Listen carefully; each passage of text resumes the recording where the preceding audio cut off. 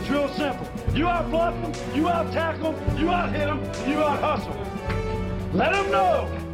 Leave no doubt tonight. Leave no doubt tonight. No doubt. All right, welcome in week 1 now, because not week 2, because last week was week 0, so we're not. Ho. I was just walking by, so I Oh. was recording. I'm RJ. I'm going to make a commitment. I didn't think I'd even listen to this, but then I thought, why wouldn't I? And I started listening last week, and it sucked me in. And I'm going to make the following commitment to you. If you go better, or 7-1 or better, I will show up for 5 minutes the next episode. Just answer questions, like an interview, kind of. So the goal is 6-2 this week. Well, maybe. If you don't want that, it's kind of like, remember when on Laverne and Shirley, when the Fonz would stop by? Yeah, we don't want the Fonz stopping by. Too much shine. What do you think that did for the ratings? It was probably great for the ratings, but... Right. Well, let's just say this. Scott, the week you go 4-0, you and I will do the pod Saturday. Yeah, it sounds great. And we'll see how the ratings Okay. But do you want to accept my offer? I do. All right, 7-1 or better. All right. 8-0, I'm here. All right. 7-1, you're here. Let's do it. 6-1-1, Sorry. not good enough. Okay. Enjoy, guys. And the reason RJ says 8, here's the deal, guys, for those of you who have been loyal listeners over time, we've decided. One episode? Well, I mean, we did a college pod last year, new personnel, but what we've got this week is we're going to this season. We're going to enter a contest over at Westgate. They've got Will Hill, not Westgate, but Will Hill has a college football contest that requires 8 picks a week. 8 picks a week. It starts on week 2, though. So it starts September 10th. So this week doesn't count for the contest, but we're going to treat this week like Practice, it's a contest baby. week. Practice makes perfect. Yes. Now, I wish last week would have counted. Last week would have been a good week, but we only had 7 picks. That's true. Because we were both on UConn plus the points. And no totals, which is tough. For me, specifically, I like, you guys know I like the totals. And you would think, man, 8 picks a week is a lot, and I think it is. But I think that's where the beauty of us both being here, it helps. That you've just got to come up with 4. Give me your best 4, my best 4. And in fact, what we're going to do is we're going to come up with our best 9 during the season and give those to Steve Fezzik. Let him eliminate our lemon.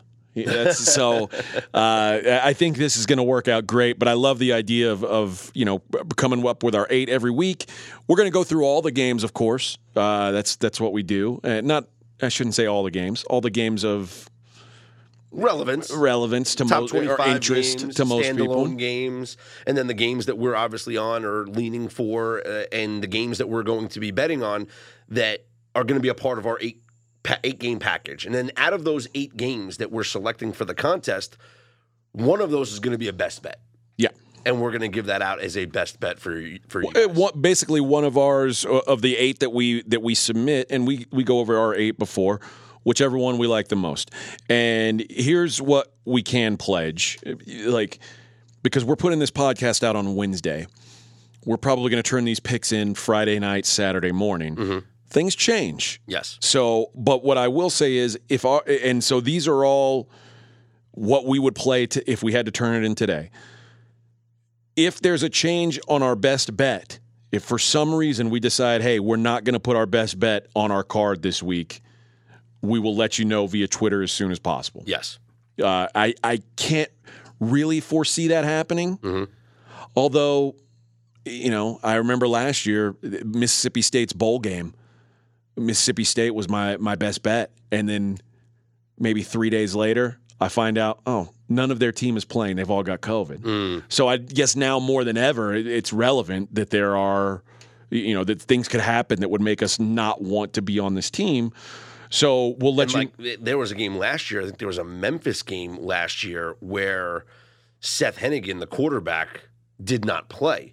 And I was on Memphis all week, and then he doesn't play, and it affected the game completely. And I wanted to back off Sure. that. So that's what we'll do. We'll let you know as soon as we know we're looking to get out of this thing, or we don't believe in this thing anymore. We'll let you know as soon as we know. All right. So first, we're going to run through the top 25, and we'll give a quick hit on every game, just our general thoughts, at least on the games that we aren't including in our 8. Some of these are going to be in our 8, and we'll get into more depth on those. But let's start with the number 1 team in the country, the Alabama Crimson Tide. Line sitting anywhere between 41.5 to 42.5. So for our purposes, we'll call it 42, hosting Utah State. What do you think, Scott? Do I dare take the points with Utah State? Good luck. That's the question you have to ask yourself. And we all know Alabama in the first half comes out strong, and they're going to go up by 21 going into the locker room. But this is the first game of the season. And could I see Alabama in the fourth quarter with the stadium emptied out because the fans leave after they have a 40-point lead, that Utah State backdoors this thing? With Texas on deck on the road, I can see Alabama taking the foot off the gas pedal in the fourth quarter. And so maybe this number is just high enough that you can go the other way. I will not be going the other way because I saw Utah State fight for their lives against UConn last week. Sure. And I saw Nathan Carter run for 9.5 yards per carry against this Utah State defense. So now I'm picturing taking out UConn and putting in basically an NFL roster, a future NFL roster. And what will they do running the football against this team? And I can't even imagine. They'll do whatever they want. Really looking forward to the start of my Jahmyr Gibbs Heisman campaign. I think it's a good. You've got a good start. I gave it out. I've told people for weeks, months. I got Jahmyr Gibbs to win the Heisman Trophy, 50-1. This is the start of the campaign. He rushes for upwards of 200 yards, a couple of touchdowns here against Utah State. We're on our way.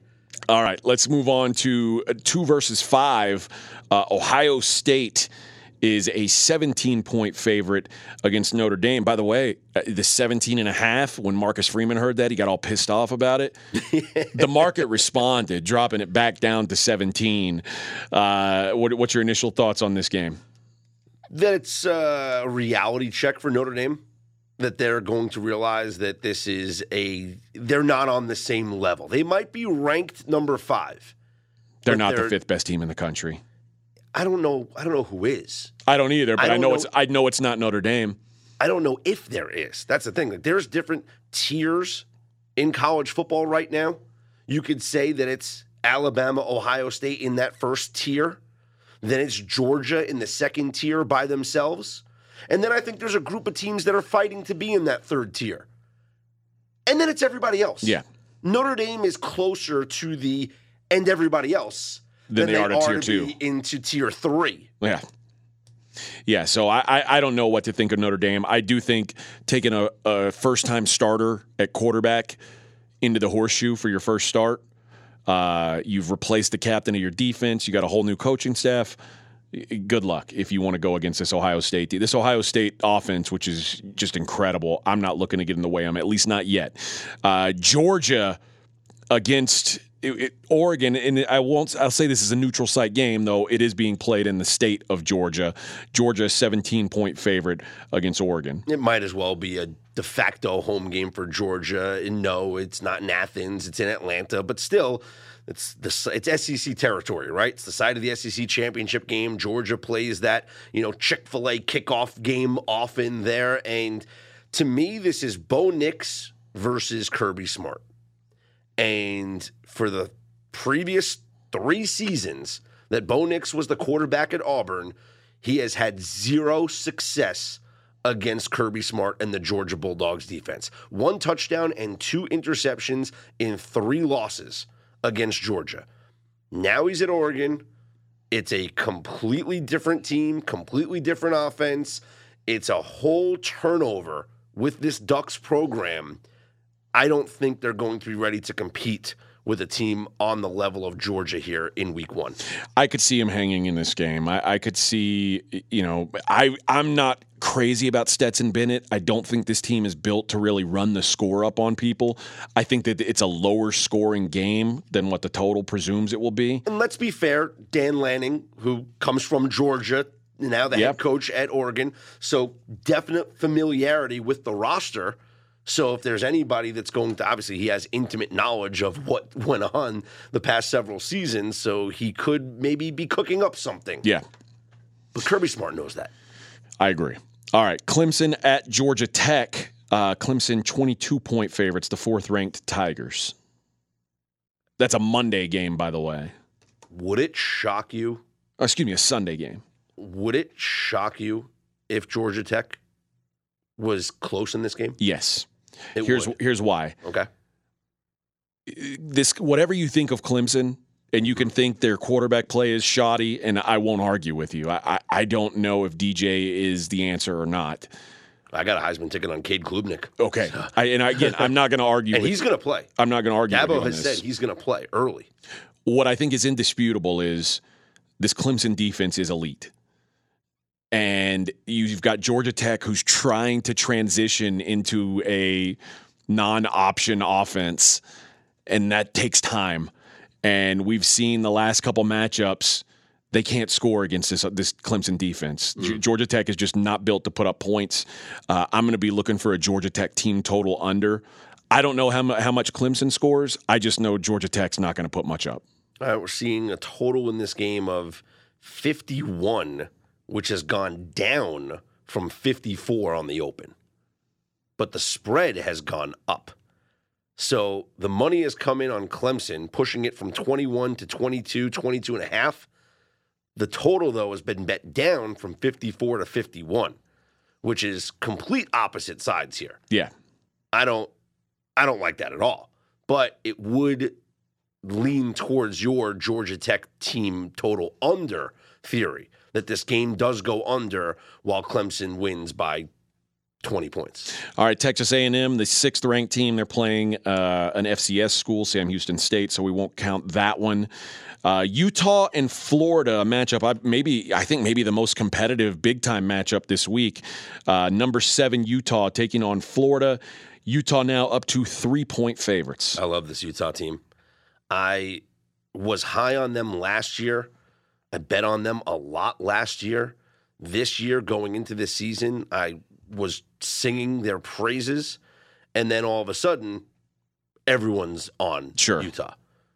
Does it scare me that the whole world is on Utah to the fact where, this game opened up where they were a dog and it's been bet to the side that they're laying a field goal? It doesn't concern me. I'm asking like kind of, rhetorically. Rhetorically, does it concern me? It doesn't concern me. Yeah, I think Utah is the class of the Pac-12, in my opinion. I agree. Kyle Whittingham is one of the more elite coaches in the country. I'd say he's a top 5 coach in the country. I don't think I'd argue against that. And this Utah team is top 20. They're returning a ton of people. Florida's bottom 20 in returning production. It wasn't quite to like the Hawaii level, but this team, Dan Mullen lost his team last year. Oh, yeah. And a lot of guys left, including some guys who transferred from Florida to Utah. I love this spot for Utah. I think that they are they're going to be in this thing all season long, and I think this is where it starts. I think the world starts to take notice of Utah. So I like Utah -3. But our guy Dave Essler has a pick on this as well. He's not as interested in the points. Let's listen to Uncle Dave. I love and I bet the Utes -140 over the Gators Saturday night. There are reasons to like Florida. I do like the Napier hire, and I do love to bet against teams from the dry climates coming to the humidity of Florida, but in this case, for me, that's not enough. If this were a day game, maybe.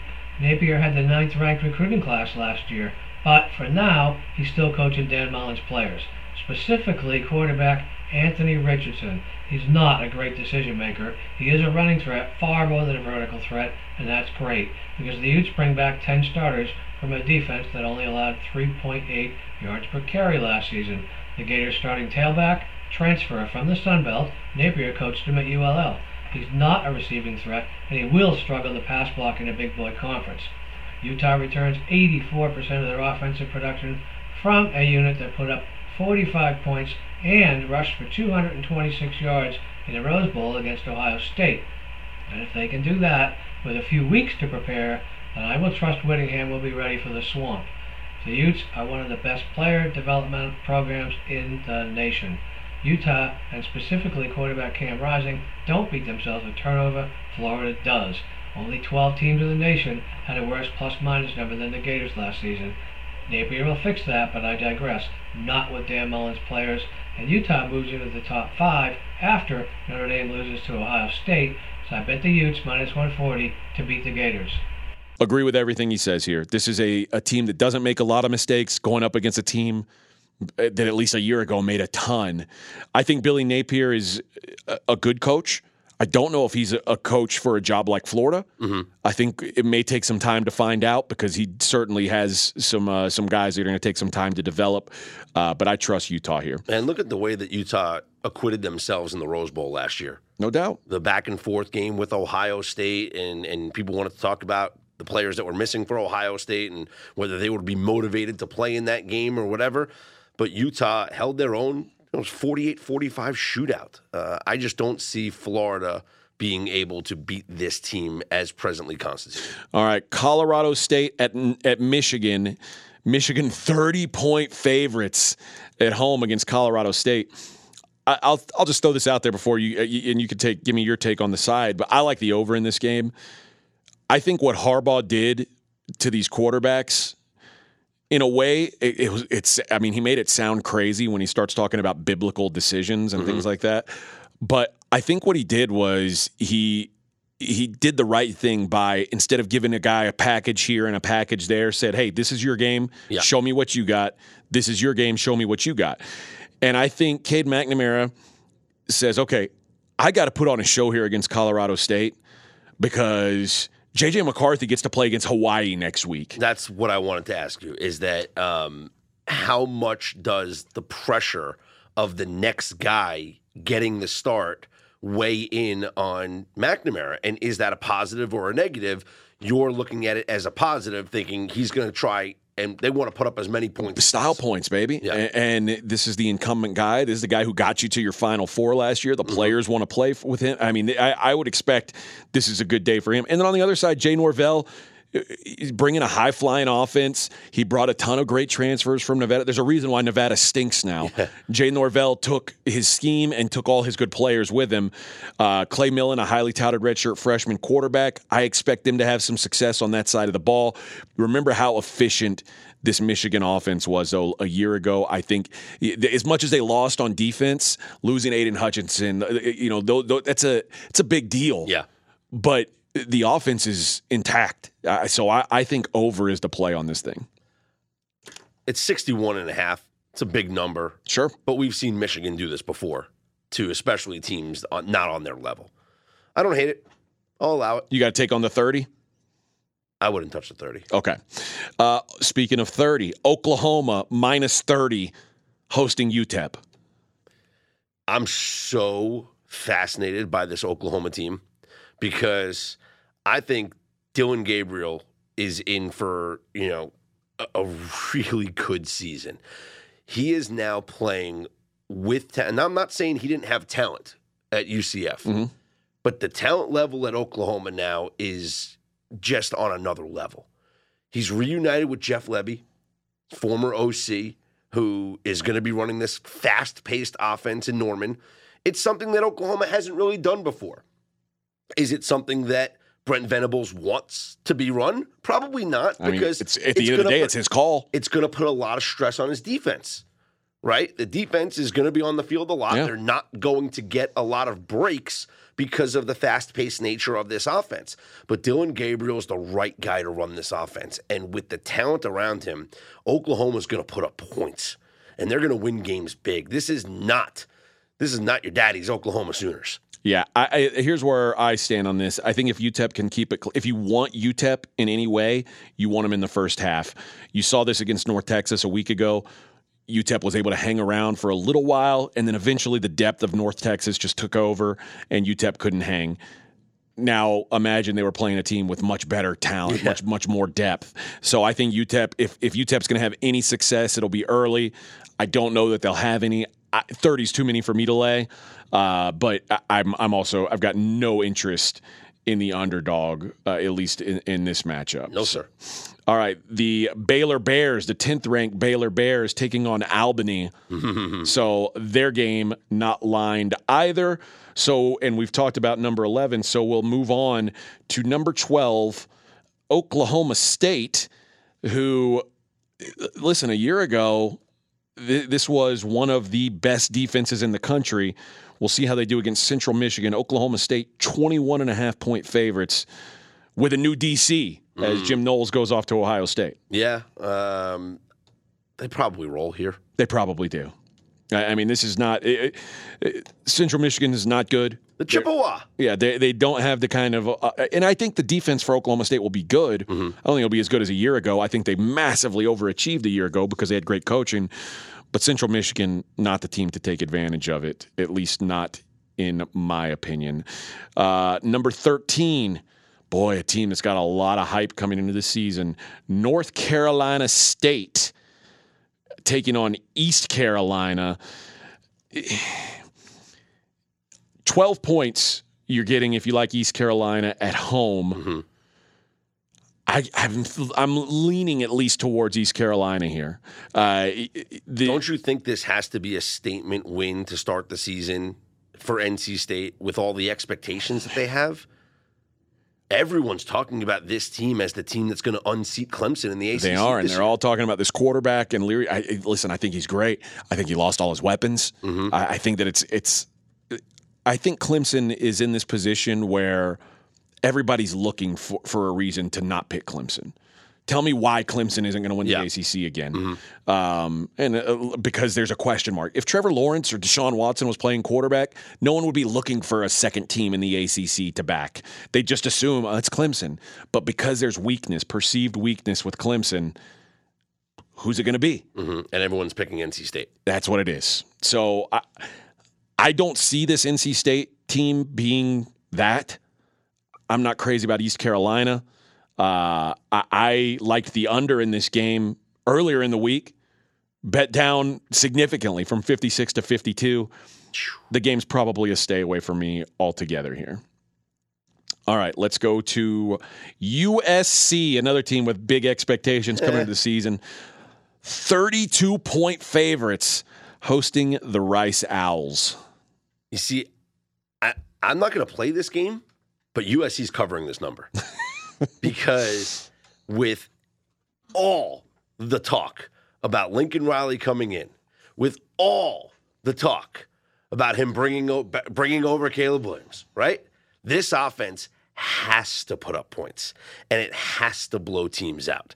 And I think they're going to put up a big number here in their opener. And I wouldn't be surprised. The total here is 61.5. I wouldn't be surprised if USC scores a 50-burger in this spot. Which is interesting, and the reason why I fade USC this year in general, like I think that when I like they're the favorite to win the Pac-12, I said no, it doesn't matter. Utah's a better team. The reason I believe that is, I think Lincoln Riley comes in. I think the offense is fantastic. The offense wasn't USC's problem a year ago. Yeah, offense was good last year. It's the defense that stunk.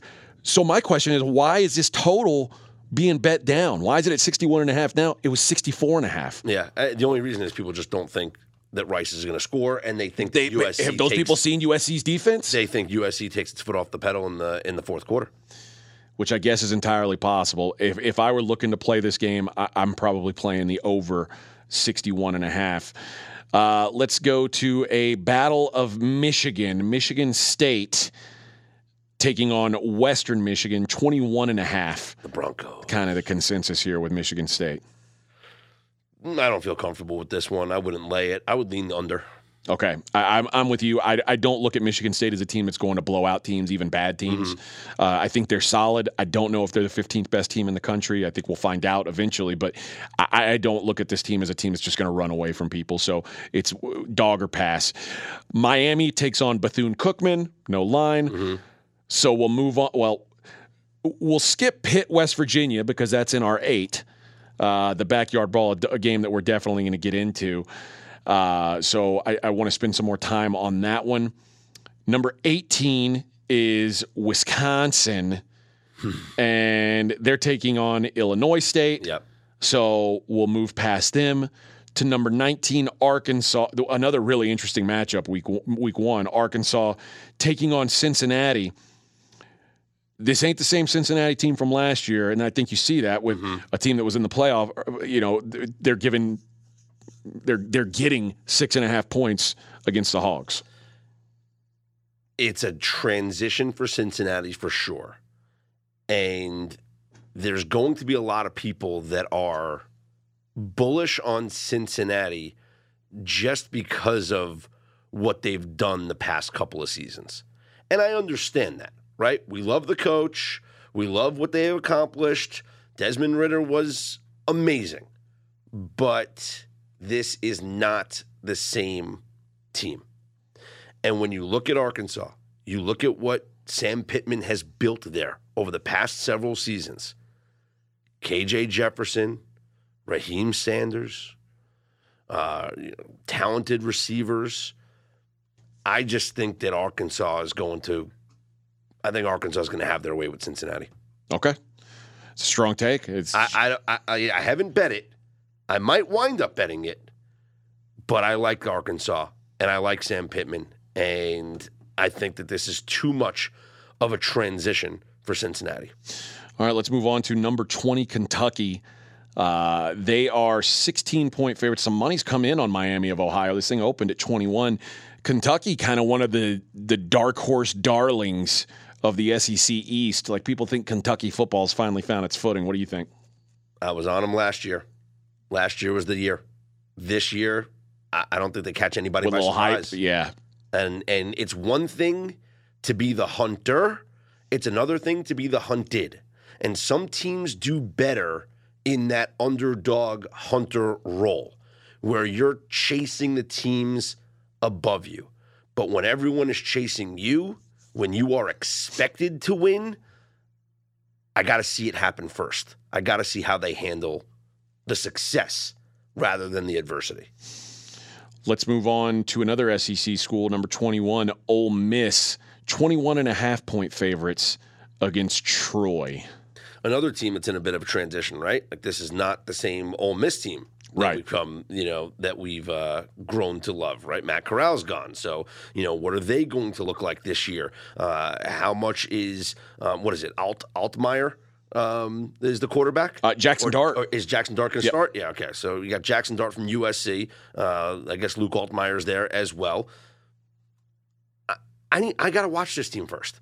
I can't bet on them without seeing what this incarnation looks like. But we all know the system. Mm-hmm. It's going to lend to being high scoring. I agree. 57. The total's been bet down from 61. If anything, Troy is an offense-first team as well. Mm-hmm. They're a good offense with real questions on defense. And if I'm getting a reduced total in a game that Lane Kiffin's coaching against a bad defense, the over is the only way I'd look in this game. 21.5, a little heavy for my hand, but I over 57 might end up making my card. That's the lean. Mm-hmm. All right, the Wake Forest, and man, this is Wake Forest. So I do too. Wake Forest was a team that I actually was looking hard at this year. You lose your quarterback, though, and everything's going your way. Changes everything. They were returning, I want to say 10 out of 11 guys on offense, and then they lose Sam Hartman. It's like, well, what are you going to do? 32 points at VMI. I could see them covering this week, and then people being like, oh, maybe things are okay because the system's good. But I think that it might be fool's gold if they do cover this week. Yeah, I can't touch this team until we watch it. I feel so bad because Hartman is a real shot to be a top quarterback taken in the NFL draft. Yeah. And whatever issue he's dealing with, I hope it gets resolved, and I hope we see this kid back on the football field. Number 23, Cincinnati, we've discussed. 24 and 25, Houston and BYU will be in our 8-pack. So we will, I guess let's just jump into that. Well, you want to just run through the Thursday schedule first? Because the standalone games here that we're going to see here on Thursday. I think there's one that we really need to discuss, and that's the Penn State-Purdue game. Yeah. And that's the marquee game. I'll say this. Jahan Dotson covered up a lot of problems for Penn State's offense last year. Him being gone is a definite concern. But one of the things he didn't have to cover up was the Penn State back seven on defense, which was, I think, elite. And they're going to be elite again. Now they face a Purdue offense that's about as one-dimensional as it gets, passing the ball. And I know Aiden O'Connell's good. Aiden O'Connell's great, deserving of a lot of love. But guess what? His top 3 wide receivers from last year are all gone. And Purdue isn't Ohio State, where you can have a receiver get drafted in the second round and, oh, no worries, we got another one just like him. Who's better? No, it doesn't work that way at Purdue. And then on top of that, being out with Karlaftis, a first-round pick who caused a bunch of problems for quarterbacks last year. And you can say Sean Clifford was a disappointment last year, and he kind of was at the end of the year. But a lot of Penn State's slide in the late season and his slide coincided with him getting hurt. So I don't think we saw Sean Clifford healthy in the late half of last season. I think Penn State's got to run the ball better. They've got to control the clock. But their secondary is certainly good enough to limit O'Connell. I don't think Penn State wants to play a shootout. I think they want to grind this thing.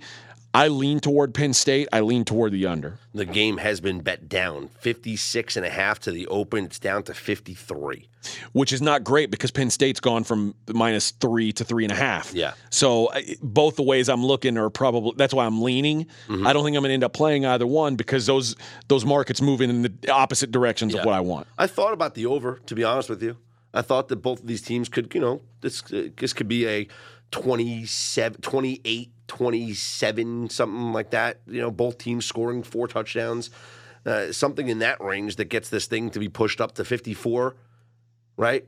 Yeah. 54 final score? What, 27-24 is 54? That's 51. Well, there's my math. So let's go 28, 26. Yeah. Something around that. That's 54, right? Oh, no. I think the line move's it's enough to keep me off of it. I mean, every score I keep bringing up makes me think Purdue plus the points. Well, there you go.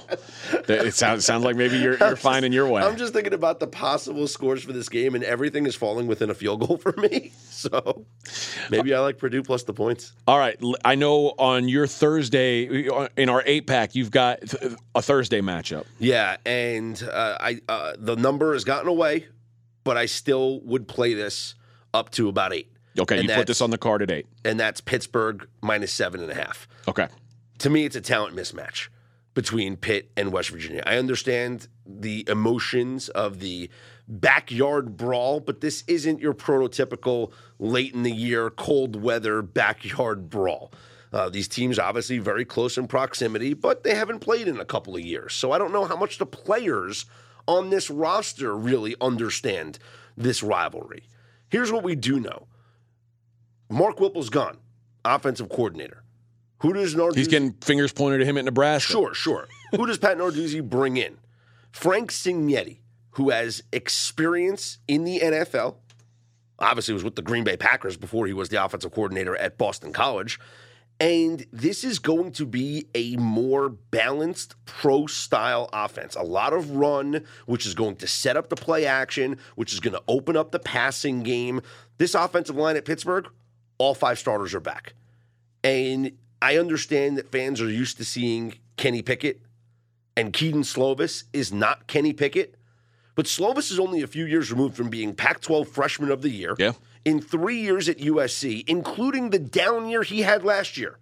He threw for over 7,500 yards, 58 touchdowns, and completed 68% of his passes.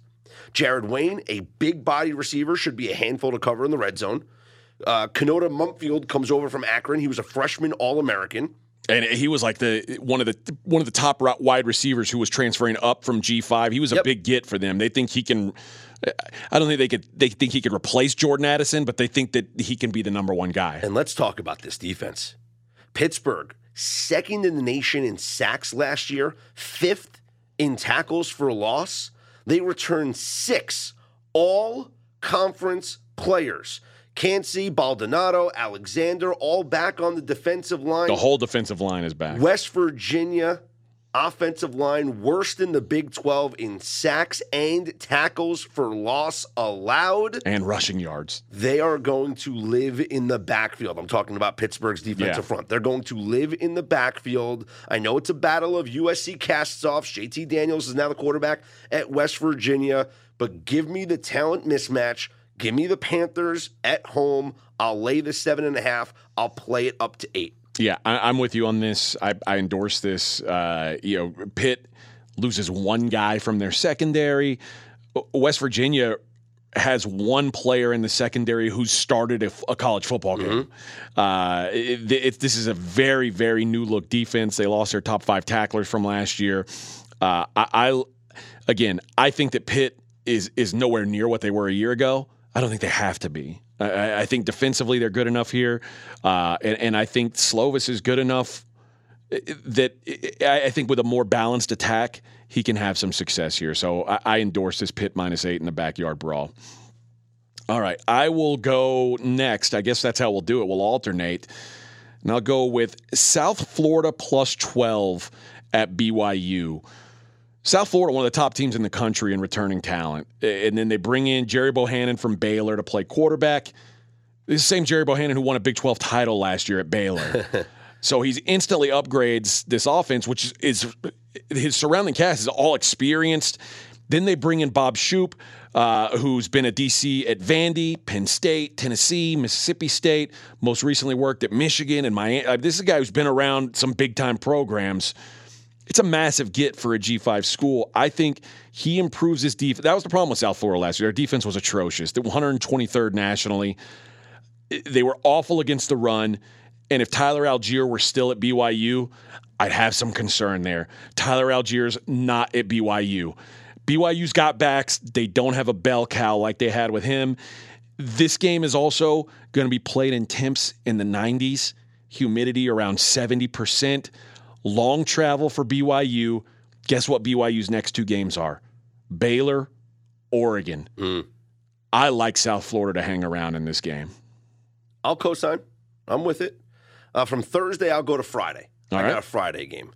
And to me, wrong team is favored.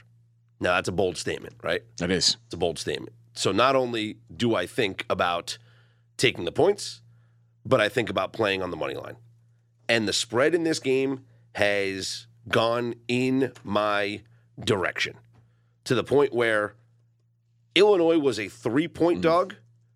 They're now a 1-point dog or a 2-point dog in most places. So if you want to take the points, take the points. If you want to bet them on the money line, bet them on the money line. Because Illinois is winning this football game. Yeah, I thought Illinois, if my power ratings before last week, so preseason power ratings, I had this game Indiana -1.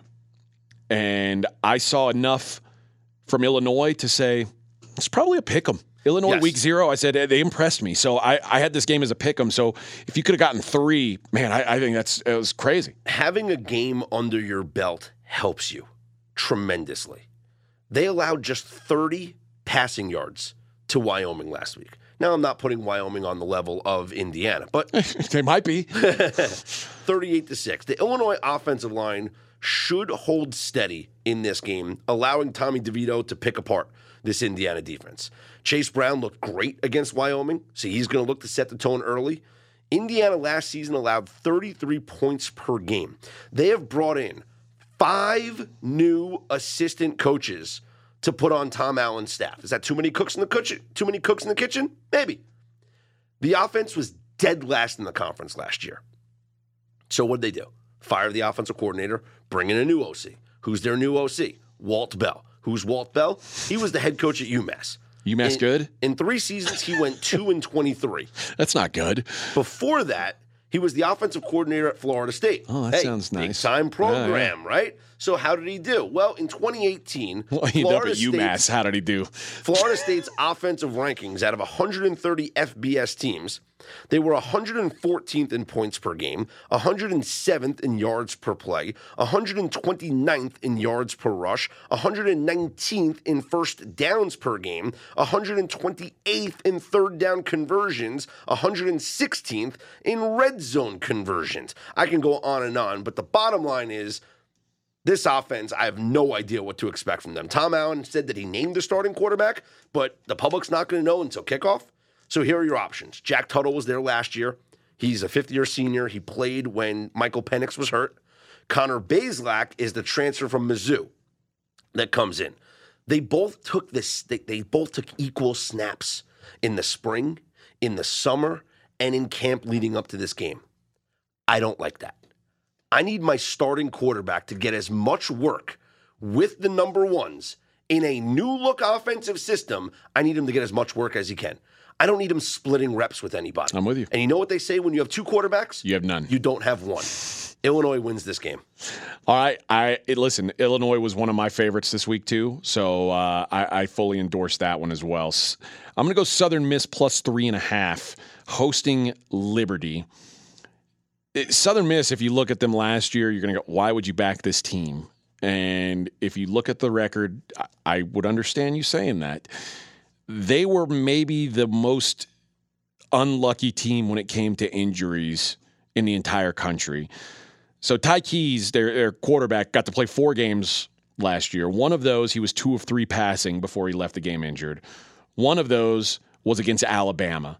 So that's not going to tell you a whole lot. Mm-hmm. This is how unlucky or how hurt, if you want to call it, luck or not. They had 11 players throw a pass last year. 11 players. Late in the season, they were running the Wildcat with Frank Gore Jr. He was their leading passer in their last several games. That's how bad things got at quarterback for Southern Miss. As bad as everything went, they returned the 3rd most production in the country. Liberty, not returning much production at all. 3 players on each side. The 3 guys on offense they return, all linemen. That means you lose Malik Willis, who you can make a case for being, if you said, name the person who's the biggest percentage of their team's offense in the country, Malik Willis might be number 1. Yeah. So they lose him. They lose all the skill position guys around him and lose a couple O-line. And they replace him with Baylor cast off turned Utah cast off Charlie Brewer, Charlie Brewer went to Utah after he graduated Baylor thinking, okay, I'm going to do something big. Well, guess what you did, Charlie Brewer? You got benched for Cam Rising. Yep. So now he's going to the least talented team that he's played for. I don't expect much from Charlie Brewer. Who's probably most famous for being absolutely destroyed by Trayvon Walker in the Sugar Bowl on a late hit. Liberty, 52% on 4th down conversions last year. That's going to be a lot tougher without Malik Willis, let me tell you. I think that people aren't downgrading this Liberty team enough. I think that their identity, and I know Hugh Freeze is a good offensive coach. He's going to figure things out. I think Southern Miss is undervalued based on what you see from last season. I think Liberty is overvalued because we think of them as the team that had Malik Willis the last couple of years. Southern Miss plus 3.5 for me. That's fair. That people are, have that perception of them, sure. Which it's natural. The public's going to have perception on all of these teams based on something that they saw in the past. I'm going to go to Houston, the number 24 team in the nation, taking on Texas San Antonio. And full disclosure, I bet on Houston so many times last season. And I remember just talking on radio shows about how is this team not ranked in the top 25? How are they not ranked in the top 25? You're a Houston guy, you know. Yeah. But you know what? They lost the opening game last year to Texas Tech, and then they reel off, 11 straight wins. Yep. This team, they lose, obviously, to Cincinnati in the championship game. But Clayton Tune, who's been there forever, he's back. 40-year senior. He's back. And this offense is fantastic. I agree. 23rd in the country in passing last season. And you still have Nathaniel Dell, who had 6 100-yard receiving games last year. Also back, Keshawn Carter is back. The 2 receivers that are elite. They don't want to repeat what happened last year losing in week 1. because they know it derailed their season. They know that they had a chance to be in that Cincinnati conversation. Remember, Cincinnati went to the college football playoff in the same conference. Yeah. Houston had that chance. If Houston had a big win. Cincinnati beat Notre Dame. Sure. But if Houston beat Texas Tech and went undefeated and then beat Cincinnati, they don't get there, but they get a New Year's Six bowl game, and they're in the conversation with the top teams in the country. This defense, though, they get after the quarterback. Top 5 in the nation in sacks. You still have Nelson Ceaser on the defensive line there, 2 veterans at the safety, and everyone loves UTSA for what they did last season. McCormick's not there anymore. The running back, he's gone. So's their left tackle. They only bring back 5 starters on defense, and maybe that's a good thing because the defense allowed over 260 passing yards per game. But I think Houston remembers what happened last season, and they're not going to let a week 1 game derail them. I lean your way on this. I like the over. I think this Houston offense, and to be honest, UTSA's offense, Frank Harris and all the wide receivers that they're bringing back, I think on a fast track indoors to start the season. It's at the Alamo Dome. Yeah, this thing could be a total track meet. I'm with you. And one thing I know about Dana Holgorsen, if he's got a chance to put up big numbers, he's going to put up big numbers. Yep. So this is a statement game, I think. This is a state. Also, UTSA, I think, is joining the American next season. And we all know Houston's going to the Big 12. Yeah. But it's kind of like, hey, you think you can play with the big boys in this conference? You think you can join this conference? Let's give them a welcome. We're going to show you about this conference. All right. I'm going to go to the SEC for my next pick. Mississippi State, 16-point favorites now. Some money coming in on Mississippi State. I like it up to 17. Mississippi State is going to be one of the best passing offenses in the SEC again this season. I'll say that, and I'll leave it there for a second. We'll talk about Will Rogers in a second. Defensively, Mississippi State is legit, particularly against the run. Now, what is Memphis's best chance to have any success whatsoever? Run the ball, control the clock. Good luck. This game last year that Memphis won, it could not be more misleading. Mm-hmm. Of a fraudulent win doesn't even do it justice. We're talking about fumble returns. It's a completely different Memphis. Punt returns. We're talking about things that shouldn't, like whistles that plays that were blown dead that were allowed to continue and scored points for Memphis.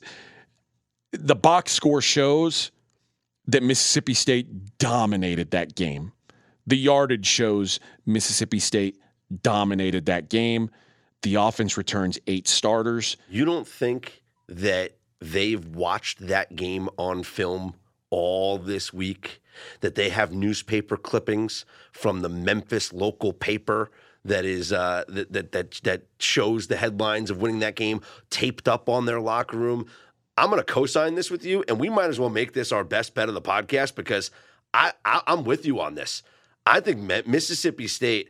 And again, it pains me because, people called me the American Athletic Conference guy because last year all I did was bet on Memphis and Houston. And Memphis might be good by the end of the year. This isn't the same team, though. Mississippi State is going to blow them out. I'm with you. Listen, Will Rogers made a huge jump last year in year 2. If he continues any kind of improvement, Will Rogers is going to be one of the best quarterbacks in the country. So much turnover at Memphis, too. I mean, Calvin Austin's gone. Yep. It's just Seth Hennigan's back for his second year, but... And... they have a coach who loves to run it up in Mike Leach. Yep. So, and especially Mike Leach got punched in the dick last year by Memphis. Find his inner pirate. Our matey. Mississippi State minus 16. That's the podcast best bet for this week. And I'll give you the 8th and final play for our contest selections. You're 7th. I've got the 8th. Okay. Yeah. So, all right. So we're going to give that as the best bet, Mississippi State. Here's my final play. I'm taking Boise State at Oregon State. The line here in this one, I know it's moved down, so the money has come in on Boise State, which makes me kind of think about taking the money line here. So yeah, you lost to 3. Yeah, you lost to 3, so it's 2.5. But I don't hate taking Boise State on the money line here. I think Boise State wins this game. Okay, because I was going to ask you, there's some books right now you can get 3, you have to pay 120. Would you rather play the money line? I think they win the game. Because you can get plus 120 on the money line. Yeah, I think they win the game. Okay. 17 starters back. Yeah. For Boise State. Andy Avalos is a defensive guy, right? I love this Boise defense, man. He brings back his entire defensive line, his entire secondary, 3 of his 4 linebackers. PFF graded them as the 32nd best defense in the country last year. 19 points per game on defense. Opponents completed less than 58% of their passes against them. This is an elite defensive unit. And offensively, Hank Bachmeier's back.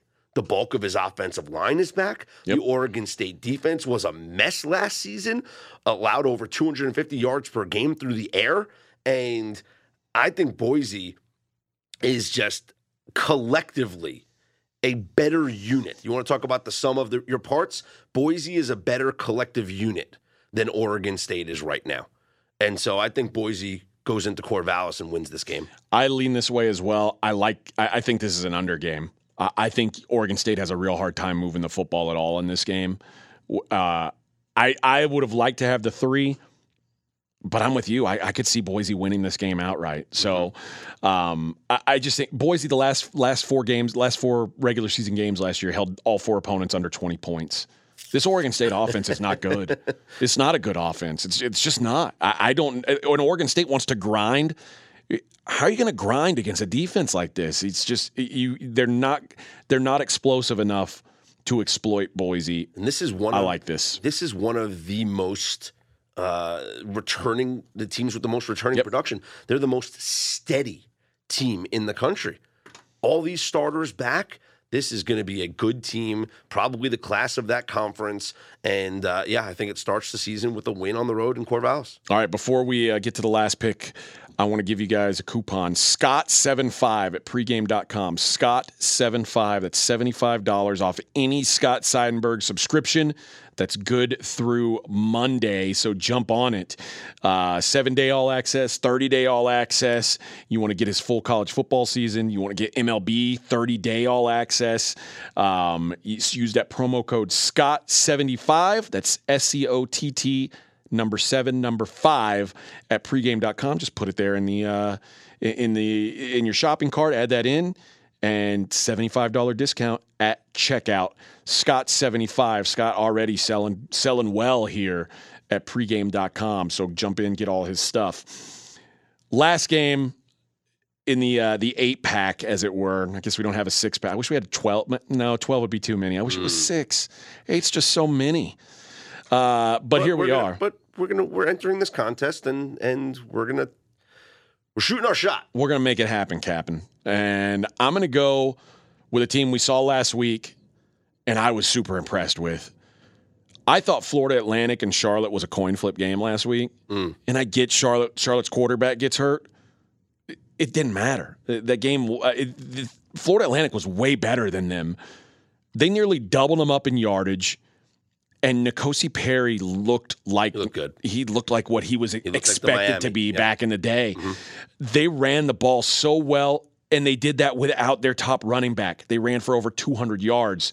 And I guess he's in some sort of trouble with the coach. I don't know. I don't know if he's going to play or not, but this is promising that they don't necessarily need him. Ohio, bad offense last year to begin with. They return almost nothing except their crummy quarterback, Curtis Rourke, who's dreadful last year. Last time we saw him against Bowling Green, 12 of 24, 103 yards, 0 touchdowns, 2 picks. But hey, your quarterback's back. Good luck, Ohio. They don't have any pass rush. The only way to make N'Kosi, you got to get N'Kosi Perry uncomfortable. They don't have a way of doing it. If he's not pressured, I think he feasts in this game. It's funny, you talked about earlier, like, do you prefer a team that's already got a game under their belt, or do you prefer a team who's rested? I think I prefer the team that's got a game under their belt, too. Florida Atlantic -4 at Ohio, I think certainly would make our card this week. I like N'Kosi Perry. I like what I saw from him last week. And you're right, this guy was hyped up when he was at Miami. And this is not an Ohio team that scares me. No. I don't know what, again, it's not like I'm have so much faith in Florida Atlantic, but I'm going with the more talented athlete here. And N'Kosi Perry is probably the best athlete on the field. I don't doubt it. All right. Before we get out of here, you guys know, if you followed the pod last year, I love to play totals. This contest doesn't allow for totals. I'm going to give you a total every week, though. Let's go. This week it's North Carolina. North Carolina, App State, numbers at 55.5. If you saw North Carolina play last week, I'm sorry, first of all, against Florida A&M. There's some cause for concern. Florida A&M almost didn't make the trip to Chapel Hill because they had 25 players ruled ineligible. Mm-hmm. Going into the fourth quarter of that game, North Carolina was up 11. With 5 seconds to go in the first half, North Carolina was up 7. Florida A&M hung around with them. The concern isn't with North Carolina's offense, though. Drake May looks poised. He looks sharp. And honestly, he looked every bit as good as Sam Howell looked at his best last year. 5 touchdown passes. He spread the ball around, though he did find Josh Downs for 9 catches and 2 of those scores. And the running game, Omarion Hampton, 14 carries, 101 yards, and 2 touchdowns. Now they get an App State team that's without 5 of their top 7 tacklers from last year. I think North Carolina's offense is going to have some more success. The real concern, though, on that defensive side, if you're letting a team, for an FCS team that had 7 available offensive linemen push you around, and now I would say App State, for a G5 team, has an elite offensive line. And they've got a quarterback in Chase Bryce who threw for 317 and 4 touchdowns in their bowl game. Yeah. If you couldn't stop a decimated FCS offense, Clemson quarterback, by the way. Yeah. If you couldn't stop this decimated FCS offense, what are you going to do against a legit scoring attack in App State? I think this has shootout written all over it. Until North Carolina's defense proves something to me, I'm just going to assume that they stink. So I like North Carolina App State over 55.5 this week. I kind of like it. I think I'll co-sign that with you. Let me ask you real quick. Ask it. Minnesota, New Mexico State. We saw New Mexico State lose. That was our only loss last week on the podcast. That was my pick, and it lost. Gavin Frakes, the true freshman quarterback, looked really good. He did. And I'll stand by this. If he starts that game, New Mexico State beats Nevada by double digits. They at least win the game. That's how good. That's how good he looked. Or that's how bad Pavia looked. Yeah. This number has been bet down from 57, I believe it opened up. The total? Yeah. Down to 53. Minnesota, probably, they're 35.5-point favorites. They have a legit shot to cover this.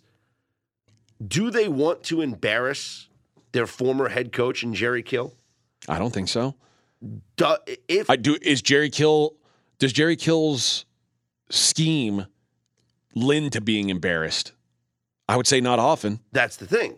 So if New Mexico State tries to play keep away here, they're gonna be I'll write this down now. They will be a bottom 20 team in pace by the end of the year. Like I just given what I saw against Nevada, they're in no rush. Mm-hmm. I know that you've lost 4 points of value here on the open. It's the only way I could look. But I still think it goes under. I agree. It's the only way I could look. Minnesota's going to run the ball.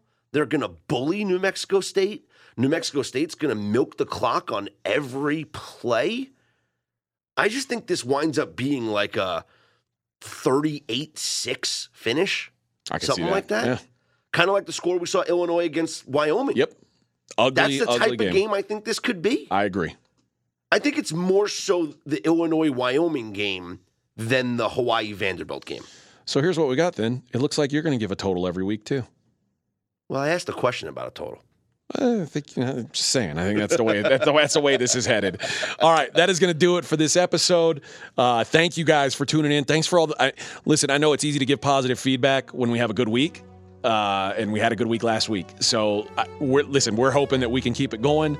And if we do, tell your friends. Pump up the pod, and we're going to try and keep getting better for you guys. So, and we're excited about having this contest to share with you guys as well. Thanks to McKinsey for making things happen in the back. Thanks to Scott. Thanks to you guys for listening. We'll talk to you next week. You out-tackle, you out-hit him, and you out-hustle.